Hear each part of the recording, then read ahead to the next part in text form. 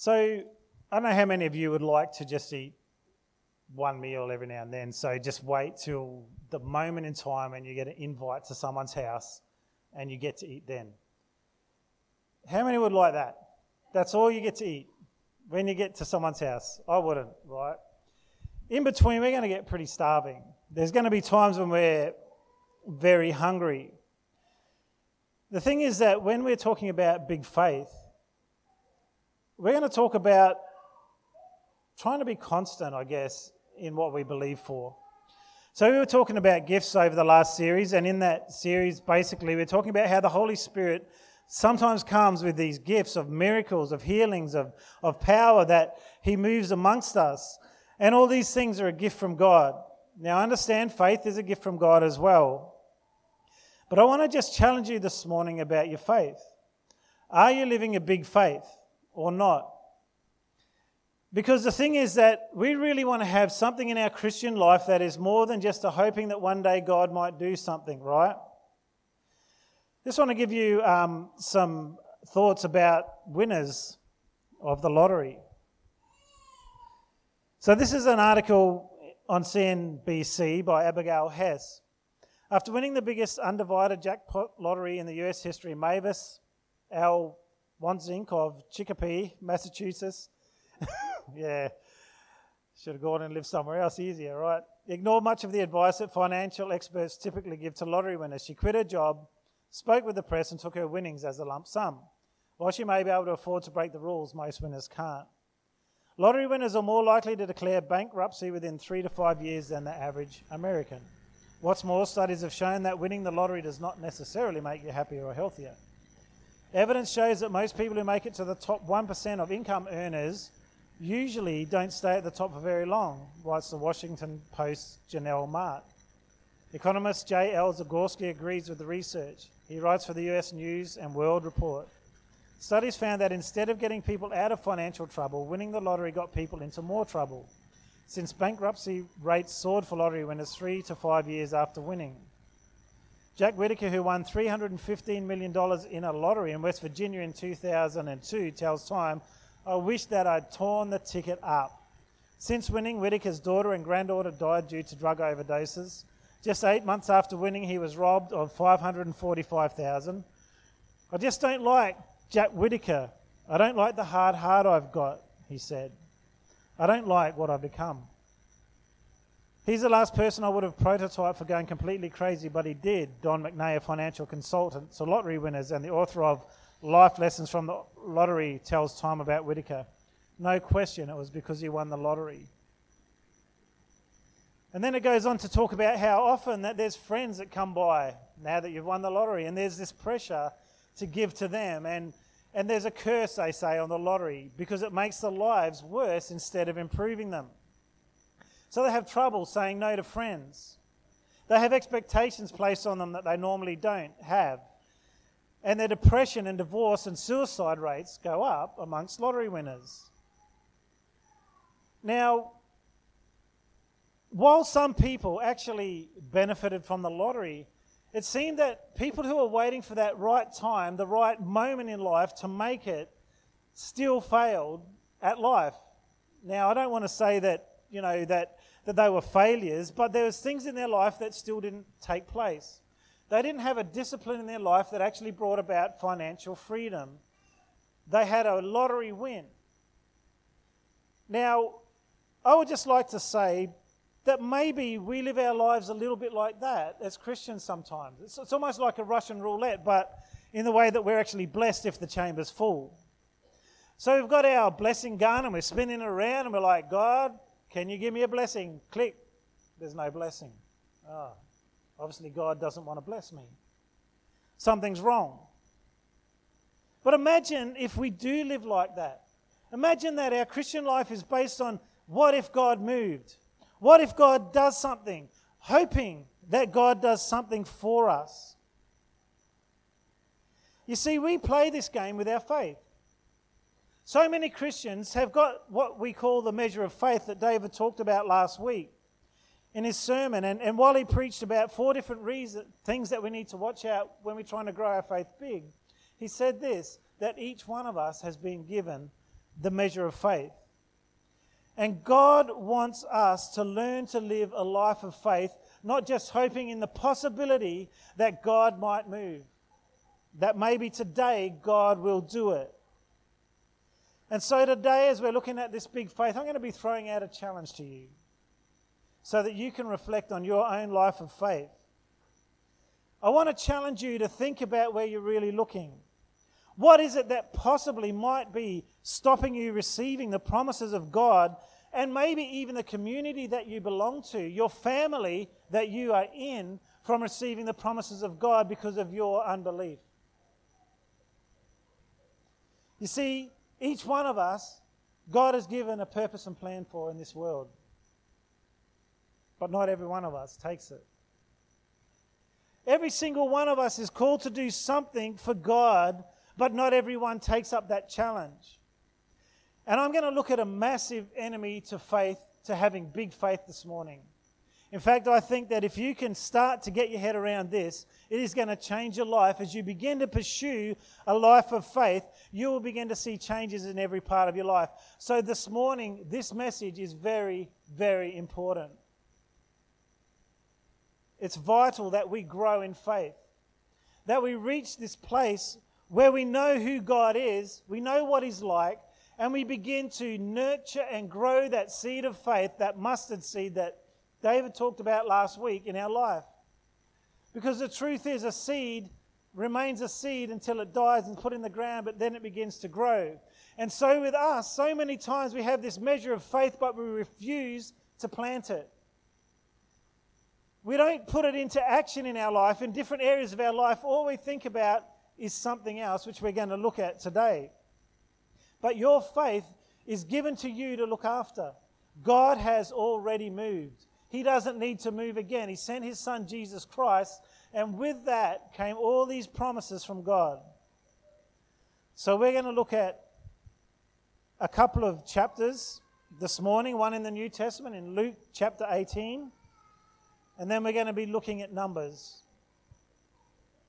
And why I want to do this is because Jesus ends this passage with a very poignant question.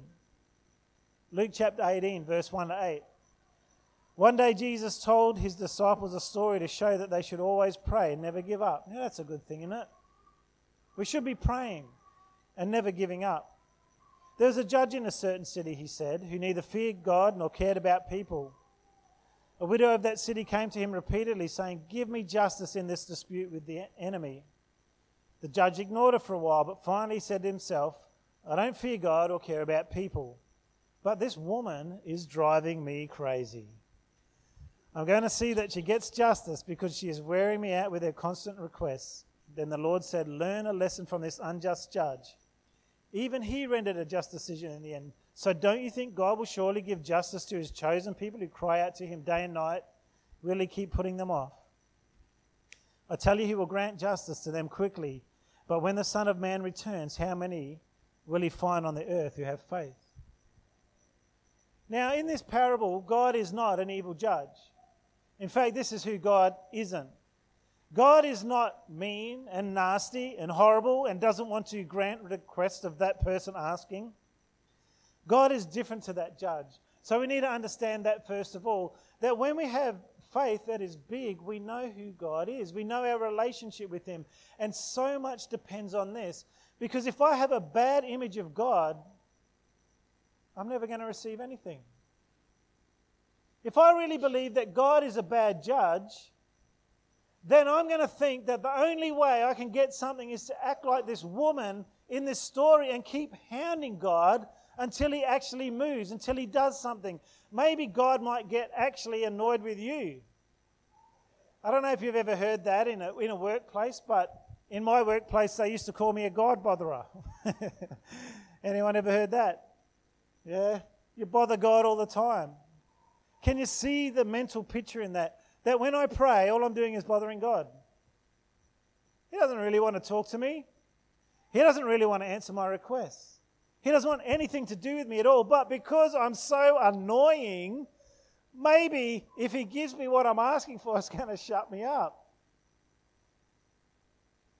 This is a big enemy to your faith, not knowing who God is and not knowing His heart And there's another parable of the talents where the last one hid the talents away, and God said, you had a bad attitude towards me. You thought I was mean. You thought I was horrible and unjust and reaped where I didn't plant. You had a wrong attitude of heart. And the ones who used what God gave them, God said, come on, enter into the joy that I have for you. Well done. And what that parable is showing us is that God's heart towards us was actually to draw us into His presence and share with us the joy that He has in His kingdom. That's one of the first things that we need to think about. God is good. Just as we were singing this morning, God is good. He who held back not His only Son, won't He even more give us good things? If He gave Jesus, surely He's going to give us other good things when we ask Him. So what does this faith mean? It's a conviction, a belief, a respect of God and the relationship with Him and the divine things that He gives us. It's this idea of trust and holding on to the things of God, a further born of faith. And with that, there's a trust or a confidence, whether it's in God or in Christ. It doesn't matter. It's springing from faith in them. And it includes healing, salvation, to be awakened up to who God is and allowing us to trust in the promises of God. So why did I read that chapter, that verse, those verses there? Because of this question at the end. You see, God is wanting to see a people of faith. That's the question Jesus asked at the end, isn't it? But when the Son of Man returns, how many will He find on earth who have faith? How many people can God look down and say they had faith in me throughout their life? They didn't think that they were bothering me when they asked, but they grabbed hold of my promises. And when I come back, how many are actually going to have faith?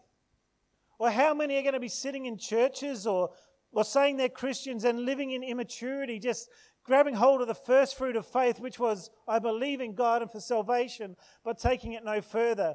You see, the thing is that every single generation has a job to do for God, including this generation right here, including our children. They have something planned by God for them. There's assignments that they are meant to do. There's work that they're meant to accomplish. There's giants that are meant to be defeated. There's sin to overcome. There's victory to gain. There's land to take for Jesus Christ. And each and every one of us is called to this life of faith to say, you know what, I'm not just going to wait for a miracle for God to do something. God has moved, and now I'm going to step out and I'm going to walk in this victory that God has given me, and I'm going to use what God has given me to win things for His kingdom, which was one of David's points last week. The purpose of your faith is for the kingdom of God to grow and extend it. And how many people have you ever heard say, if only God would?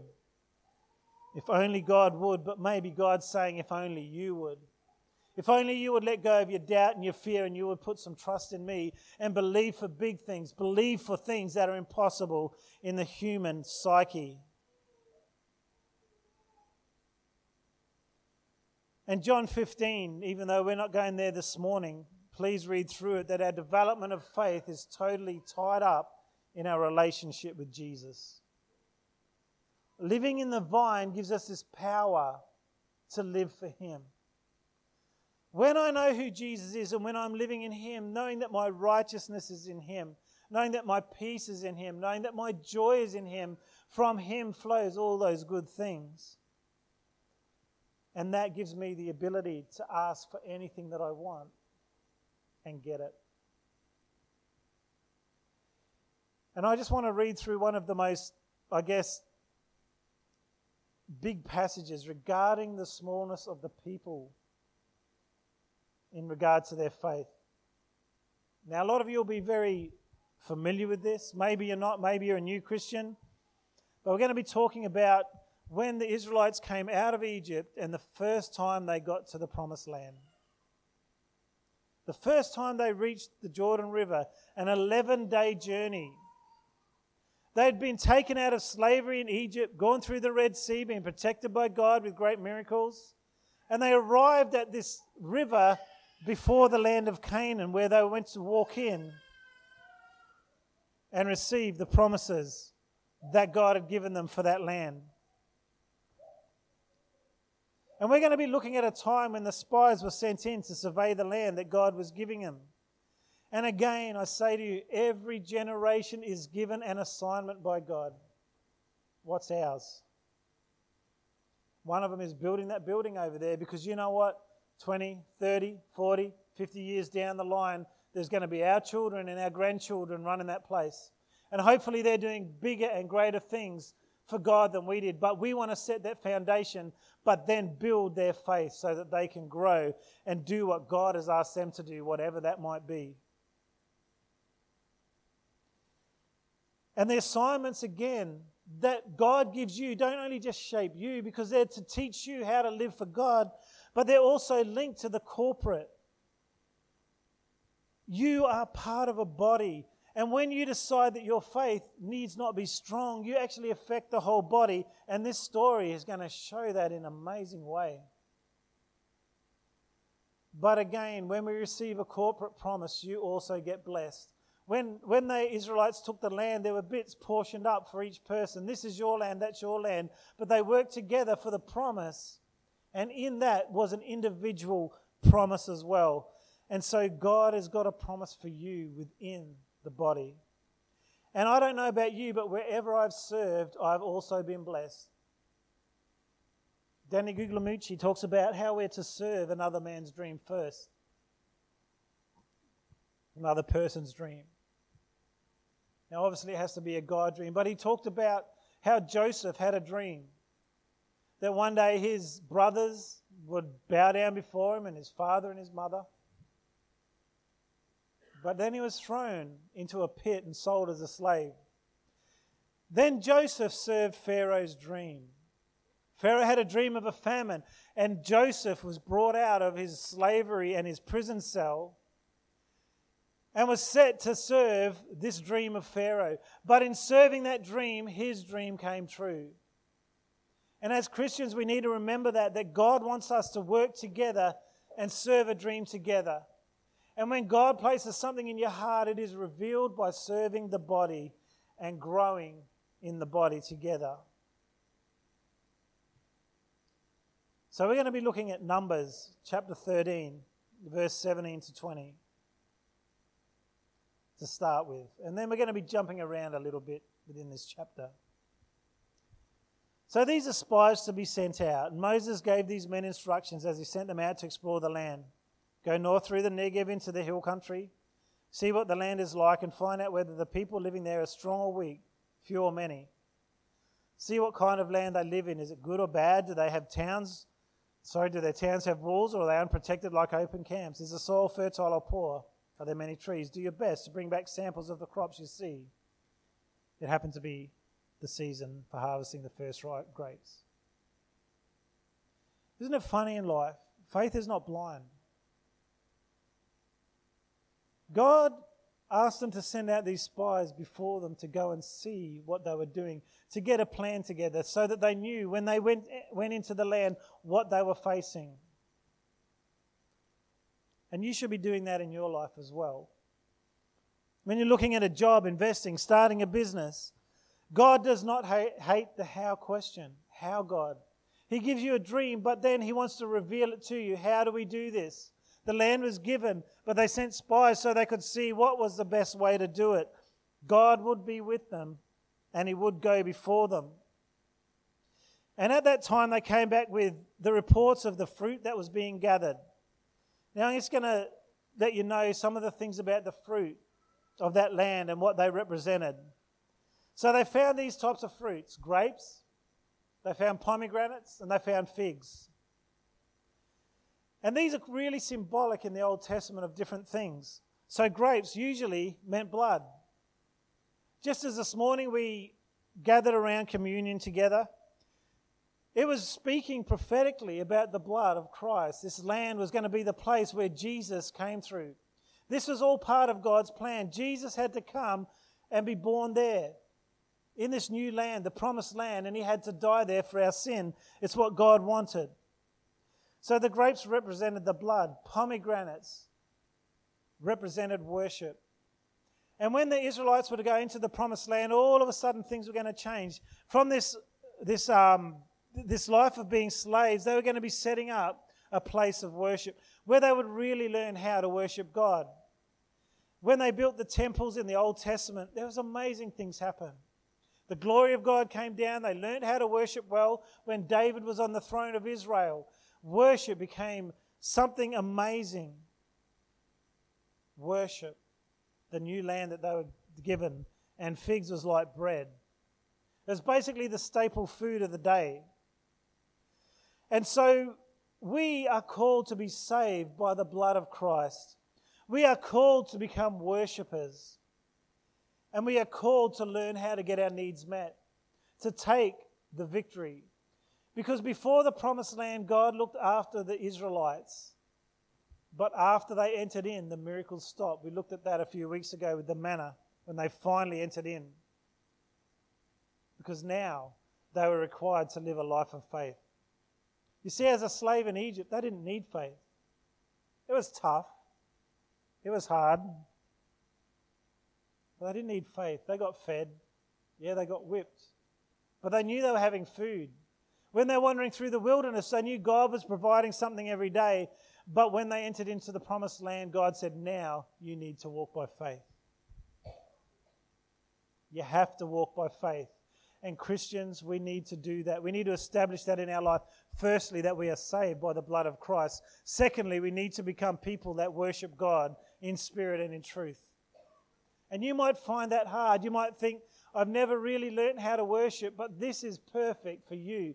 You can begin to learn how to worship. As a congregation, we can learn how to worship together. It's not easy when you first become a Christian to know about worship, because you're so used to loving yourself, and to direct your affection to someone else and worship them is actually quite different. But we do know how to do it. We do know how to worship, and we need to grow in that. And we are called to live by faith to get our needs met. You see, this is the truth. Everyone else will let you down. Everyone. The government is going to let you down at some stage. The education system is probably going to let you down at some stage. Centrelink might not come through for you. But God is trustworthy, and He wants to lead you one step at a time to the destiny that you have. Now, we got a problem. They've sent spies in. They've seen this fruit. It's great. But Moses, I don't know what he was thinking of. He picked some pretty dud spies to send in, right? They went out and they explored for 40 days throughout this land and had a look around, and they came back to give a report to the people. In Numbers 13, verse 30 and 31, they'd started to give the report, and 10 spies were just saying, this is impossible. We can't go in there. But Caleb tried to quiet the people as they stood before Moses. Let's go at once to take the land, he said. We can certainly conquer it. But the other men who explored the land with him disagreed. We can't go up against them. They are stronger than we are.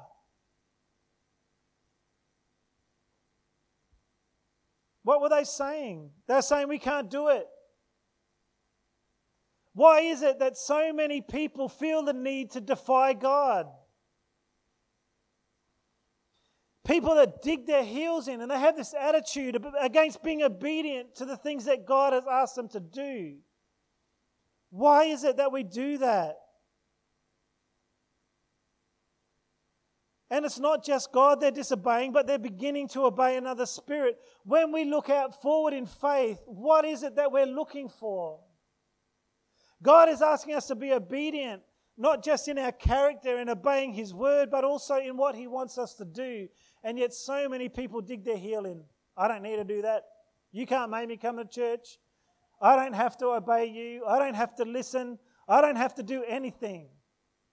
And yet the word of God is very clear, and people still refuse to listen. And you might know people like this. It doesn't matter what you're doing for God. They're just going to jump on the most insignificant and little thing and make that the reason why you cannot do it. You know people like that. I know you do. As soon as you're stepping out for God, you can't do that. The colour's wrong.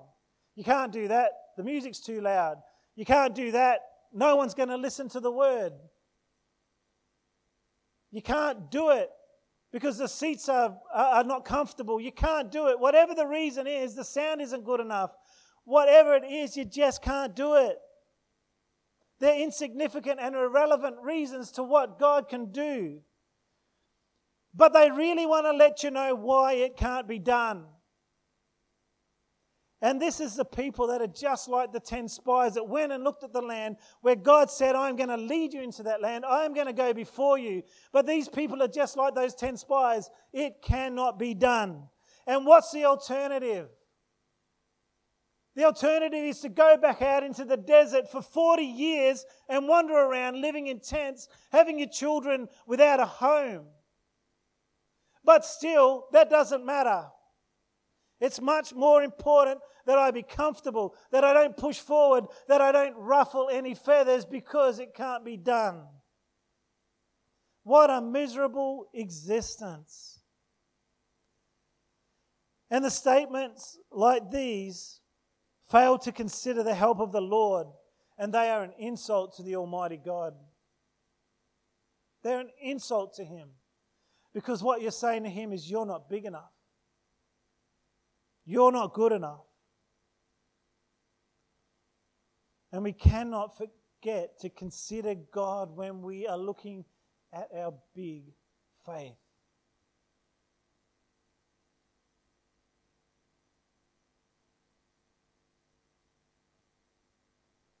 Well, the people didn't want to go in. And guess what God did? He honoured their faith. Ultimately, they got exactly what they believed for. And as Christians, perhaps we could stretch our faith a little bit more and believe for something a little bit more. And the reason why, and this is the big thing I want you to get out today, is that they were moved more by what they could see than the promises that God had given them. Let's go back to Numbers 13, 32 to 33. Because it wasn't just like they didn't believe it, these spies, but let's see what they did. So they spread this bad report about the land among the Israelites. The land we traveled through and explored will devour anyone who goes to live there. All the people we saw were huge. We even saw giants there, the descendants of Anak. Next to them, we felt like grasshoppers, and that's what they thought too. Now, most of us would believe that every person in Canaan was a giant just from our past church history, yeah? Well, there were giants in the land, they were all giants. They weren't. There's a few places they went to where the people were a little bit larger. But this is how it works. When we start to look at the wrong thing, we start to magnify what we see. Oh, they were all giants. I don't know if anyone have ever played sport and you go out against a team and there's one big guy and all of a sudden they're all big. And it's like, oh, we can't possibly beat them. But could you imagine if you're a spy and all the giants' children are bigger than you, that you can walk around unnoticed in a land like that? Hi. All these giants, hi. You a spy? Oh, no. What made you think that? The reports that they give weren't actually correct. God was actually, people were dying because God was moving before them, and apparently there's some sort of disease, and when Joshua went in, that even kept going. But God had amazing things for them in this land that we're going to look at, that they said were negative, but were actually positive. If you read the rest of that chapter, you'll see these things that they said. We saw walled cities or fortified cities. And so they were saying this is going to be hard to take. But there was a lot of people groups in that land, 11 I think that they mentioned. Why do they need fortified cities? Because they're fighting each other. What this says is that these people are not going to help one another when the Israelites come in. So that God's going to allow it to be that they can conquer city by city and move forward. And not only that, that there's going to be safe places for millions of people as they enter into the promised land. Places they can stay in, cities they never built. There's great produce in the land. So there was food security, that the land could support them. There was exaggerated reports of giants, as I said, but hey, there's a lot of Israelites, kill one giant and everyone else runs away. Look what happened when David killed Goliath. Get rid of the big guy. In fact, my one and only martial arts lesson, they said, if you're in a fight, hit the little guy first. That's nothing to do with giants. But anyway, it's just interesting. Okay, in my head it was. Put it back on. Okay, the land was devouring the people. But this is what God had promised. I'm going to go before you and drive them out. Now, before you get too sorry for these poor old Canaanites, these were wicked people. You know, their practices were to sacrifice their babies. So they'd have a temple where they'd meet and they'd sleep with the prostitutes and babies would be conceived. And they had a god that had there was a stone statue and they had the arms out on the statue. And what they'd do is put their babies in the arms of that statue and burn them alive. It was calling passing their children through fire. They weren't a good people that God was displacing. But God was asking the Israelites to go in and take the land step by step. Go in and conquer those foes. And as we face things in life, that's exactly what God is asking us to do, to go and conquer step by step. And what the spies saw was obstacles. This is the reason why it can't happen. This is the reason why we cannot go into that land. And they totally neglected the promise of God. Do you know what? We're not the first generation that's God is asking to do something great for Him. And we're not going to be the last.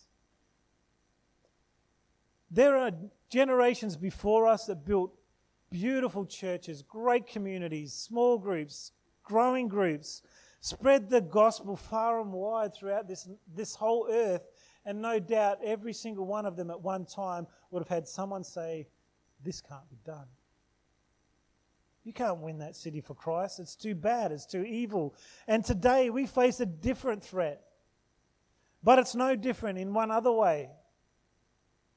If you think back over history, the things that have happened, the horrors, the Holocaust, the dangers to God's people, killed by sword, persecuted, thrown to lions, and yet faith in God kept growing. And today, ours might be that we're worried that the government might change laws, that we're worried that people won't listen to us. Jesus said that He came for the sick, not the well, and we are positioned exactly where we should be in a society that is godless. That's where we're meant to be, because we're serving a big God who wants to change their lives, and they are messed up just like you were messed up before you knew Jesus. And there's obstacles, yes there is. But you know what? I don't want to be that spy that comes back and says it's just all too hard. I'm just going to have church at home. Me, myself and I, the Trinity, in fellowship with God.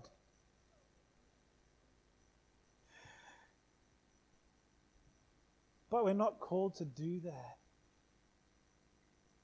We're called to unite together in the purpose and plans for Cornerstone Christian Fellowship today. And to look ahead and say, God, with you, this is possible. We can make at least a dent on this community. And if we only make a dent, if we at least bring our children up in the ways of God and don't run and show them that living for God is not an option, and we actually stay steadfast to God and we worship God with all our heart and we read His Word and we pray for people and we spread the gospel and we believe for big things, maybe then even if we've only made a dent, our children can make a change in this society that is earth-shattering. That when people look and see Cornerstone Christian Fellowship in 50 years by now, the community can go, there are those people that turned the world upside down. There are those people that build a community where people actually love one another, where people feel welcome, where they feel not judged, where they come in and they meet this living God who turns their life around and fixes their family. That makes their life awesome because He's living inside of them. So perhaps we might only make a dent, but let our children be the arrows that fly out of this place, that begin to attack the enemy in ways that we never dreamed possible, because we are establishing something for God here, and God is able, and we need not neglect the fact that He is God and He does the impossible, but He only does it through people who believe. I guarantee if the people in Israel had listened to Caleb, they would have stepped across that river Jordan and they would have conquered that land because they had faith in God's promises.